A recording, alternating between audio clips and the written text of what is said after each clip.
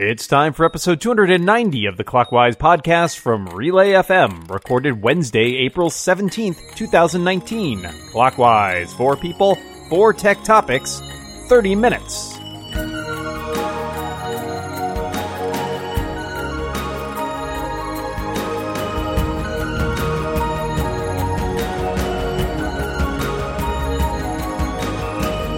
Welcome back to Clockwise, the tech podcast.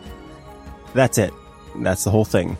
I am one of your co-hosts, Micah Sargent, and I am joined across the internet by my co-host, Dan Morin. How you doing, Dan? I'm doing okay, but I feel strangely incomplete, strangely unfulfilled. I want to know more about this tech podcast. Tell me more. Well, I will tell you more. We have 2 awesome guests who have brought some awesome topics with them.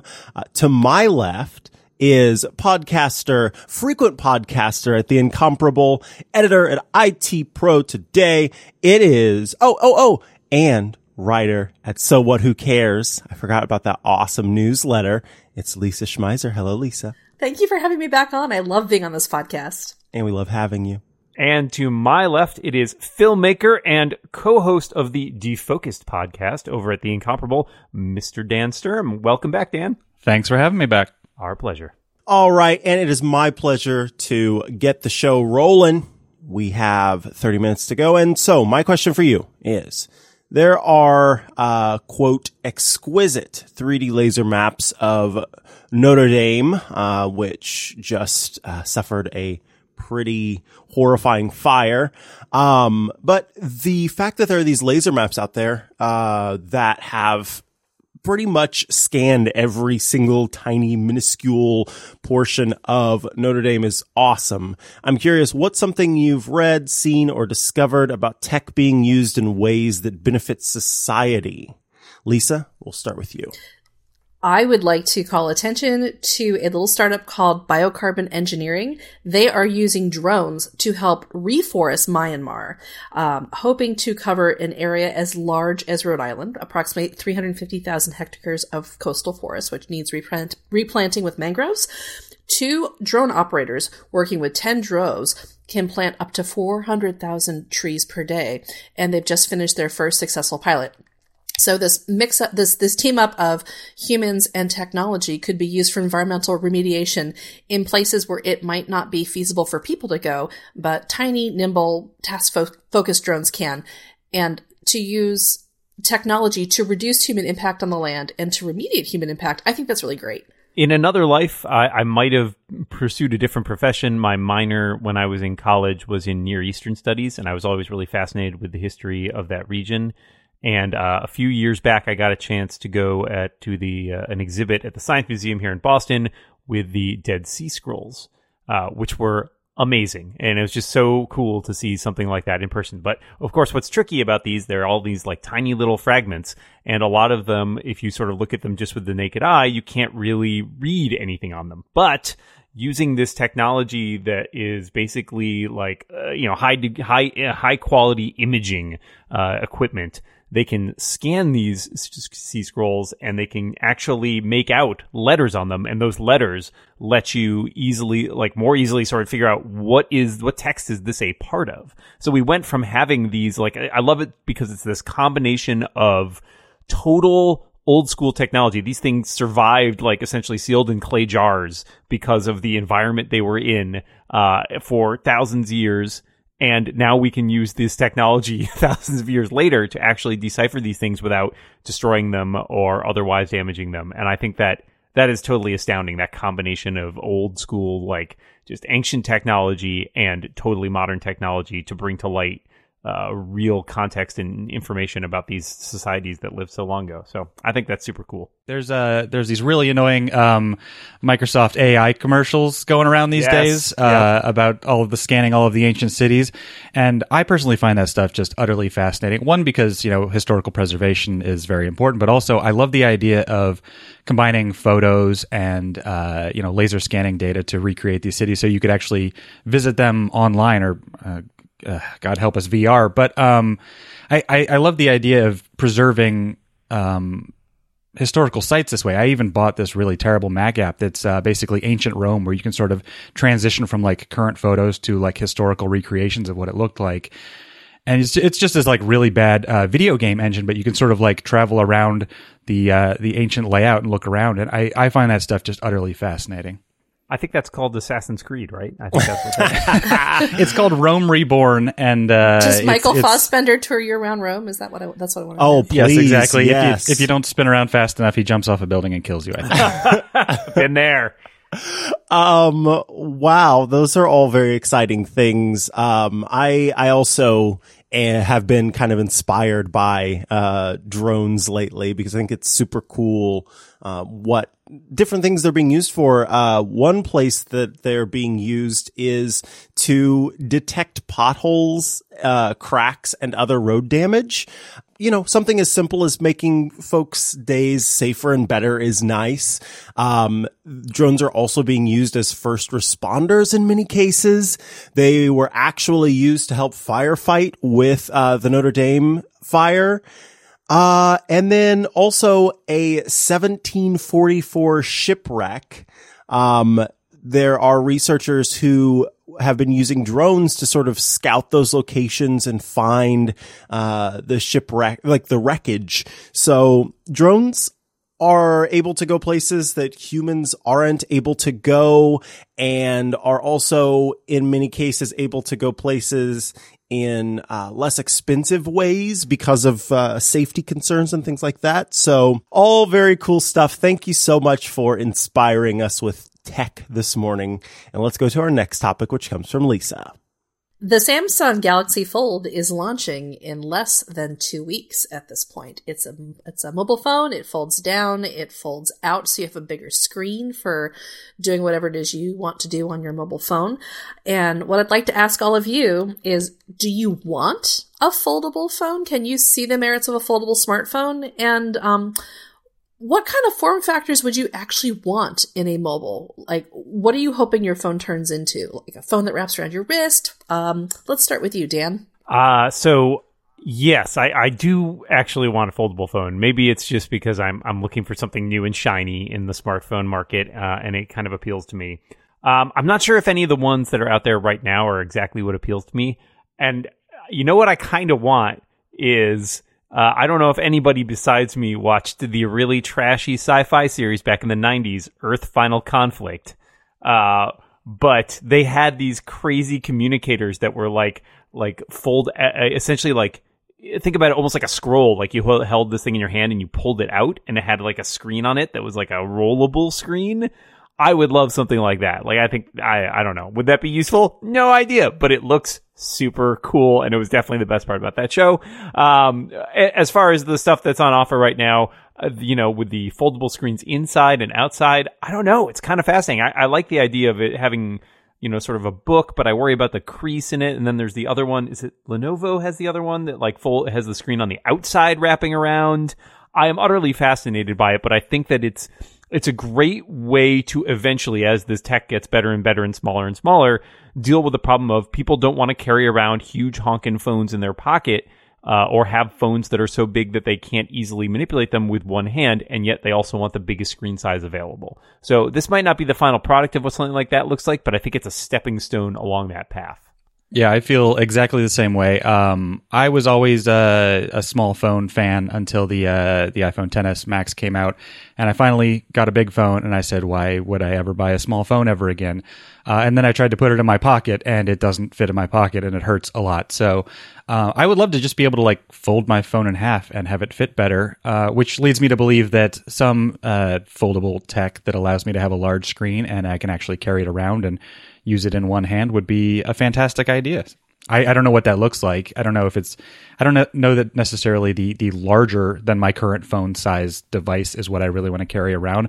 It would just be nice if my current phone could fold in half. I mean, but that's me not looking out into the future. That's just me right now, not wanting to drop my phone on the ground, which I've done once or twice because it doesn't fit in my pocket properly. So I see the merits of the foldable phone for sure. And I understand why it's being made, why people are excited about it.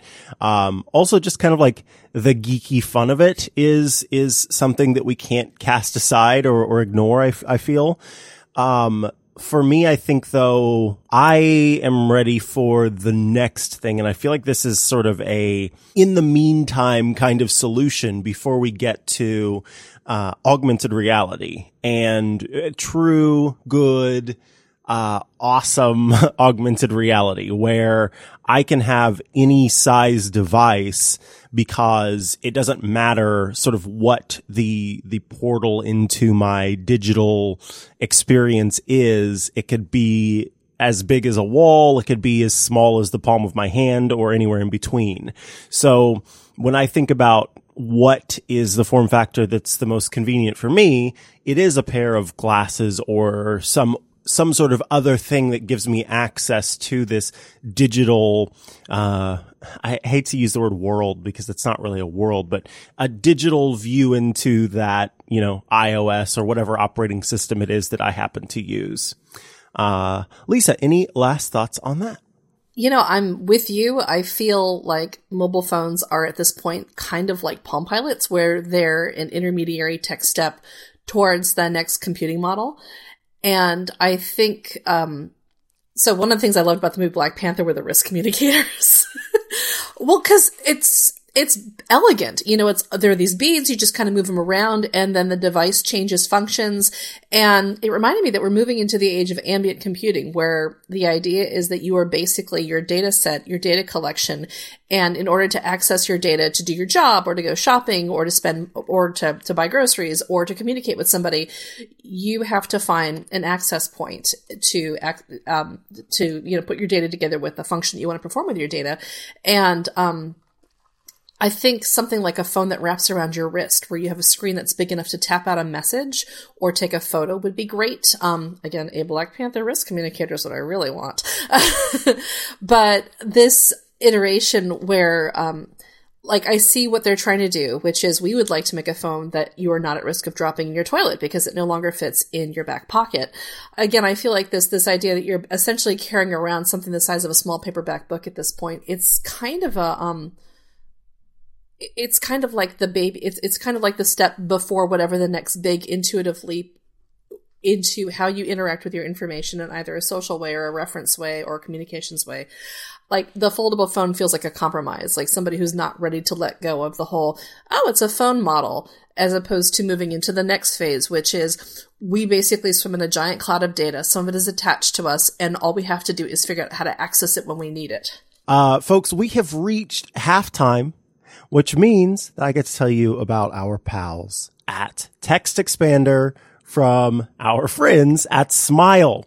Text Expander lets you quickly insert longer chunks of text with a quick search or abbreviation. And the brand new Text Expander 6.5 is now available for macOS, and Text Expander 2.0 is available now on Windows, if that's your or if that's your operating system of choice. Both new versions of Text Expander are sporting a new visual editor for snippets, and the new editor makes it easier to see and edit fill-ins, dates, and date math, which date math is not fun to do on your own, so let that application do it for you. There are nested snippets and so much more. If you already love Text Expander and like to tell people about it, you can join the company's affiliate program to earn a little extra. And if, like me, you're always looking for ways to be a little more productive, you are going to need Text Expander. It'll handle all your repetitive typing tasks, leaving more time for what you do best. I love Text Expander. I love building new little snippets and putting things together. And with that new visual editor, things, like I said, are quite a bit easier to sort of figure out what exactly you're building and where you are, especially when you're nesting snippets. So if you visit textexpander.com/podcast, that's how you can learn more about Text Expander. Once again, that's textexpander.com/podcast. Thanks so much to Text Expander and Smile for their support of this show and all of Relay FM. All right, Dan Morin, what have you got for us? All right, so rumors this week about new features coming in iOS 13 and a host of improvements to long-standing problems, both big and small. My question for you is, what is something that you really want fixed in the next version of Apple's mobile OS? Mr. Serm? I mean, where do you start, right? Like the list is almost endless. Personally, one of the ones that I really want fixed is smart playlists because I use them all the time. I'm given to understand the younger folks don't really mess with playlists on their own anymore. But I still love doing star ratings and all sorts of like combined smart playlists that look into other smart playlists and listening on my computer. And I would like the ability to make those on my phone because I feel like that should be pretty straightforward nowadays, but it is not. So please give me smart playlists on my iOS devices. I just want more control of me. I think I've talked about this before. It's just I want to be able to control different iOS and macOS devices from my phone. So an example of that is in shortcuts, I would love to be able to make a good morning shortcut to where I can say, hey, you know who, good morning. And then not only do my lights come on because it's got a home scene built into it, but Beyonce's new Homecoming album can start playing on my HomePod instead of just playing there on my iPhone. But now that Apple TV exists in the Home app and there are televisions that offer AirPlay 2, maybe I could get it to start playing an episode of The Office in the morning, which would be nice. So any sort of ability to not just control my main device, but control devices that are already connected with iCloud would be nice. And another example of that too that I just was thinking about is it's kind of annoying. I have this it's Showtime shortcut where it puts my iOS device on Do Not Disturb and then turns on the lights that I have in my office, but it doesn't enable Do Not Disturb on all of my devices. It can only do it on the device that's running the shortcut. And it would be really nice, again, if I had an option to sort of control all of the devices that I have or just some of them or somewhere in between. So let me see and do things on more devices using my iCloud login and sort of the connectivity that's already exists between devices in iOS, macOS, etc. Lisa, what would you like to see? So, Micah, first of all, I read a lot of those how I get things done features from people who are much more successful than I'll ever be. And they always are like, well, I do some yoga in the morning and then some deep breathing and green juice. And I love that you want to use technology to enable a morning routine that includes Beyonce and television watching. Like, I feel like that's a productivity avenue we haven't adequately explored yet. And I hope it works. Thank you. Thank you. What I would like is improved CarPlay functionality. Because at this point, you know who is kind of an idiot. And when you're driving in the car, the goal should be to be able to shout out queries, on an as needed basis and have them respond. I got to test drive a piece of technology that Google just came out with today in conjunction with Anchor, where you can, use Google Assistant in the car. And as we drove around, as my husband and I drove around testing it yesterday, I peppered it with queries like, can you find the nearest public bathroom? And how many miles is it to In-N-Out? And what's traffic like on the San Francisco Bay Bridge? And what's the fastest way to get home? And where's the nearest elementary school? What time does it get out? And Google Assistant was able to get to all of that.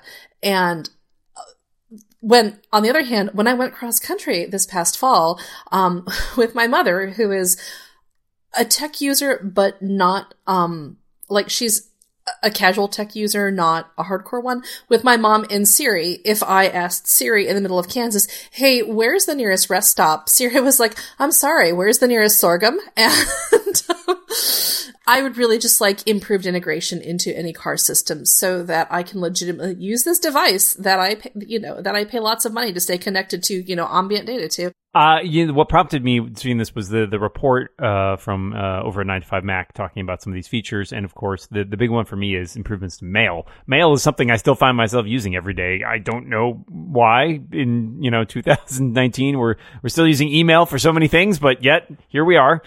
So improving the interface and the workflow on that is a big thing for me, and I'm heartened that seems to be something that they're looking into. I'm hoping that includes things like I really want on the Mac I can use all these different colors of flags because I flag a bunch of stuff in my inbox to prioritize things or to like assign them to certain lists of like to-dos.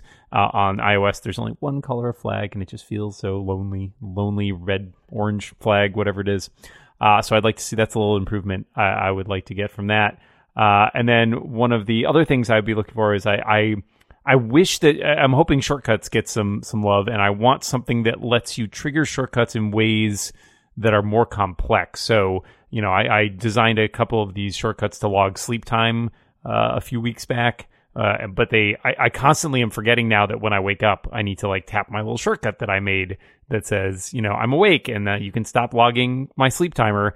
And instead have something that lets me trigger based on something else I do. Oh, he's checking Twitter. He's probably awake and not checking Twitter in his sleep, though. I guess that's not out of the question. So yeah, more complex shortcut triggers and complex shortcut features I think would be welcome too. But all of those are very good improvements. Thank you for that. Let us go to our final topic, which comes from Dan Sturm. All right, my topic is another Apple software rumor. It is codenamed Sidecar, which apparently is Apple planning what they're referring to as a Luna Display-like desktop extension feature for the next version of macOS that will basically allow you to extend your operating system onto an iOS device. And my question is, are you excited about this? Have you or do you use any sort of Luna Display type extension currently? How do you use it, and what do you think? I am excited about this. So I love the idea of the Luna Display. It was not something that I ever kind of had a need to try other than just wanting to. I used to do freelance graphic design ages ago and have a Wacom Wacom tablet. And it's a woke tablet, Micah. It's a new school woke tablet. And I still pull that thing out sometimes whenever I am doing some, silly Photoshop stuff, probably with Dan Sturm himself. And so the idea of being able to use the Apple Pencil with an iPad as an external display and do that level of control is a very cool thing, because while I don't do enough of that stuff to warrant buying, the Cintiq tablet monitor dealy bob, the idea that this device that I already use a lot, my iPad, day to day, and have bought, the expensive Apple Pencil for as well, that is a pretty nifty thing that has me excited. Also just having another monitor and display is almost always a positive thing. I bought two of the exact same Dell monitor that serve as my external displays for a MacBook Pro that I mostly keep running in clamshell mode, because I'm a little bit picky about the displays looking and being the exact same, so that the experience doesn't feel weird. But in terms of having a third display that kind of serves as a, hey, I just want to, maybe it's like it's on my desk or something like that. I'm able to like look down and make some adjustments, or it's a way to show someone, hey, this is what I'm working on right now, to like walk out of my office and show something. Whatever it happens to be, I think that idea is super cool, and I'm glad that Apple is working on making it a part of the operating system, allegedly. Lisa, what are your thoughts? So I recently had a chance to spend almost a week up in a non-Apple company's headquarters, learning all about their AI and data mining products. And the way they had us do this is they had us doing hands-on tutorials. So we had a Surface, a nice big Surface with like a keyboard attached, and then two monitors that mirrored everything we did. And the experience was amazing, because you could just drop and drag things and blow them up and spread them out, and pick up your tablet and walk over to somebody and be like, hey, this isn't working. And although I normally work on just a laptop and I pride myself on having a very small office footprint, I can see where something like this would be really useful for people who need to see big or think big or go big. And as to the question, have I ever used a tablet? dude, I would like to start. I feel like we're moving into a post-keyboard paradigm for productivity here. And to be able to write things down, to draw things and drag and drop using a combination of a pencil and like touch feedback instead of having to like use a mouse or a cursor to point and click. Oh my God, that'd be amazing, wouldn't it? Yeah, I have never used a Wacom tablet to sort of start from the end. I'm not an artist. I can't draw very well. I do have an Apple Pencil. It's usually out of charge by the time I find it. So not super useful there. I do kind of dig this idea. I'm super curious. I've never used Luna Display or any of the apps that extend your Mac onto your iOS device. I do use like screen sharing a lot and the Screens app. Because I access, like, I've got a Mac Mini that's connected to my TV, and I'm usually just remote logging into that from another Mac or from an iOS device. So in that sense, like, having that kind of access is really interesting.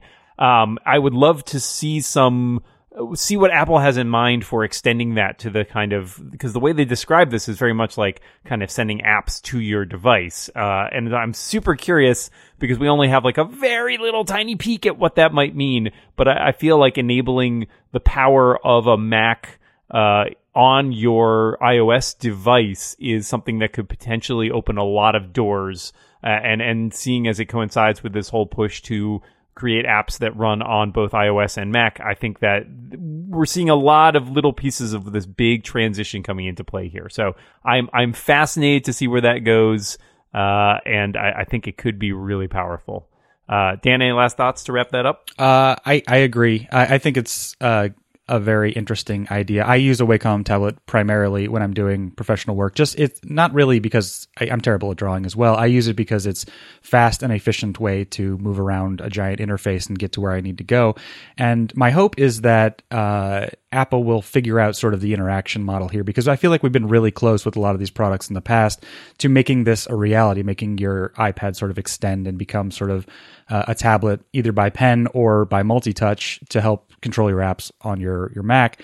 But it just never has felt fully fleshed out. So I'm hoping that, the combination of whether it's text input, pen input, multi-touch, moving windows around so they snap properly or they scale properly.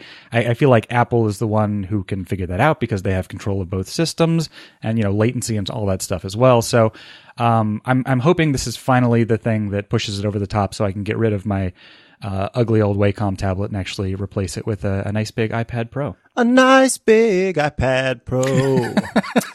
So we have reached the end of another episode of Clockwise, but I've got a bonus topic for everyone here. I'm curious, what's something you look forward to doing when spring rolls around each year? Lisa, we'll start with you. I have to be honest, spring is usually a blur.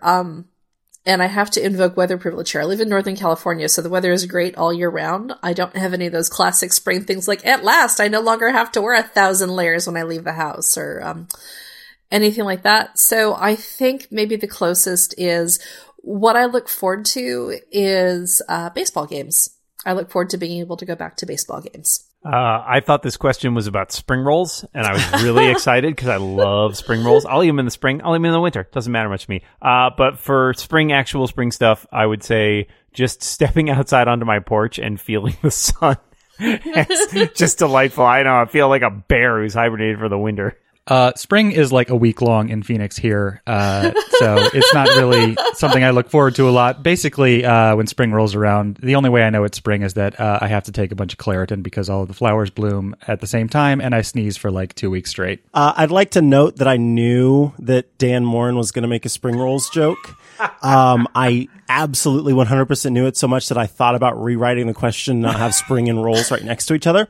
So that as an aside. But secondly, I also was going to say that I look forward to taking allergy medicine every spring. So both of the Dans and I are running on the same wavelength. Well, I want to thank you all for your answers on that bonus topic. And that means that it's time to thank our awesome guests. Lisa Schmeiser, thank you so much for joining us for Clockwise. Thank you. Bring me my Black Panther risk communicator. And Dan Sturm, thank you so much for being here. Thank you for letting me join in again. And Micah, we've got our work cut out for us if we're going to get all these new technological devices to all the people that we clearly serve. But until that happens, we will remind all of you listening out there to watch what you say and keep watching the clock. Bye, everybody.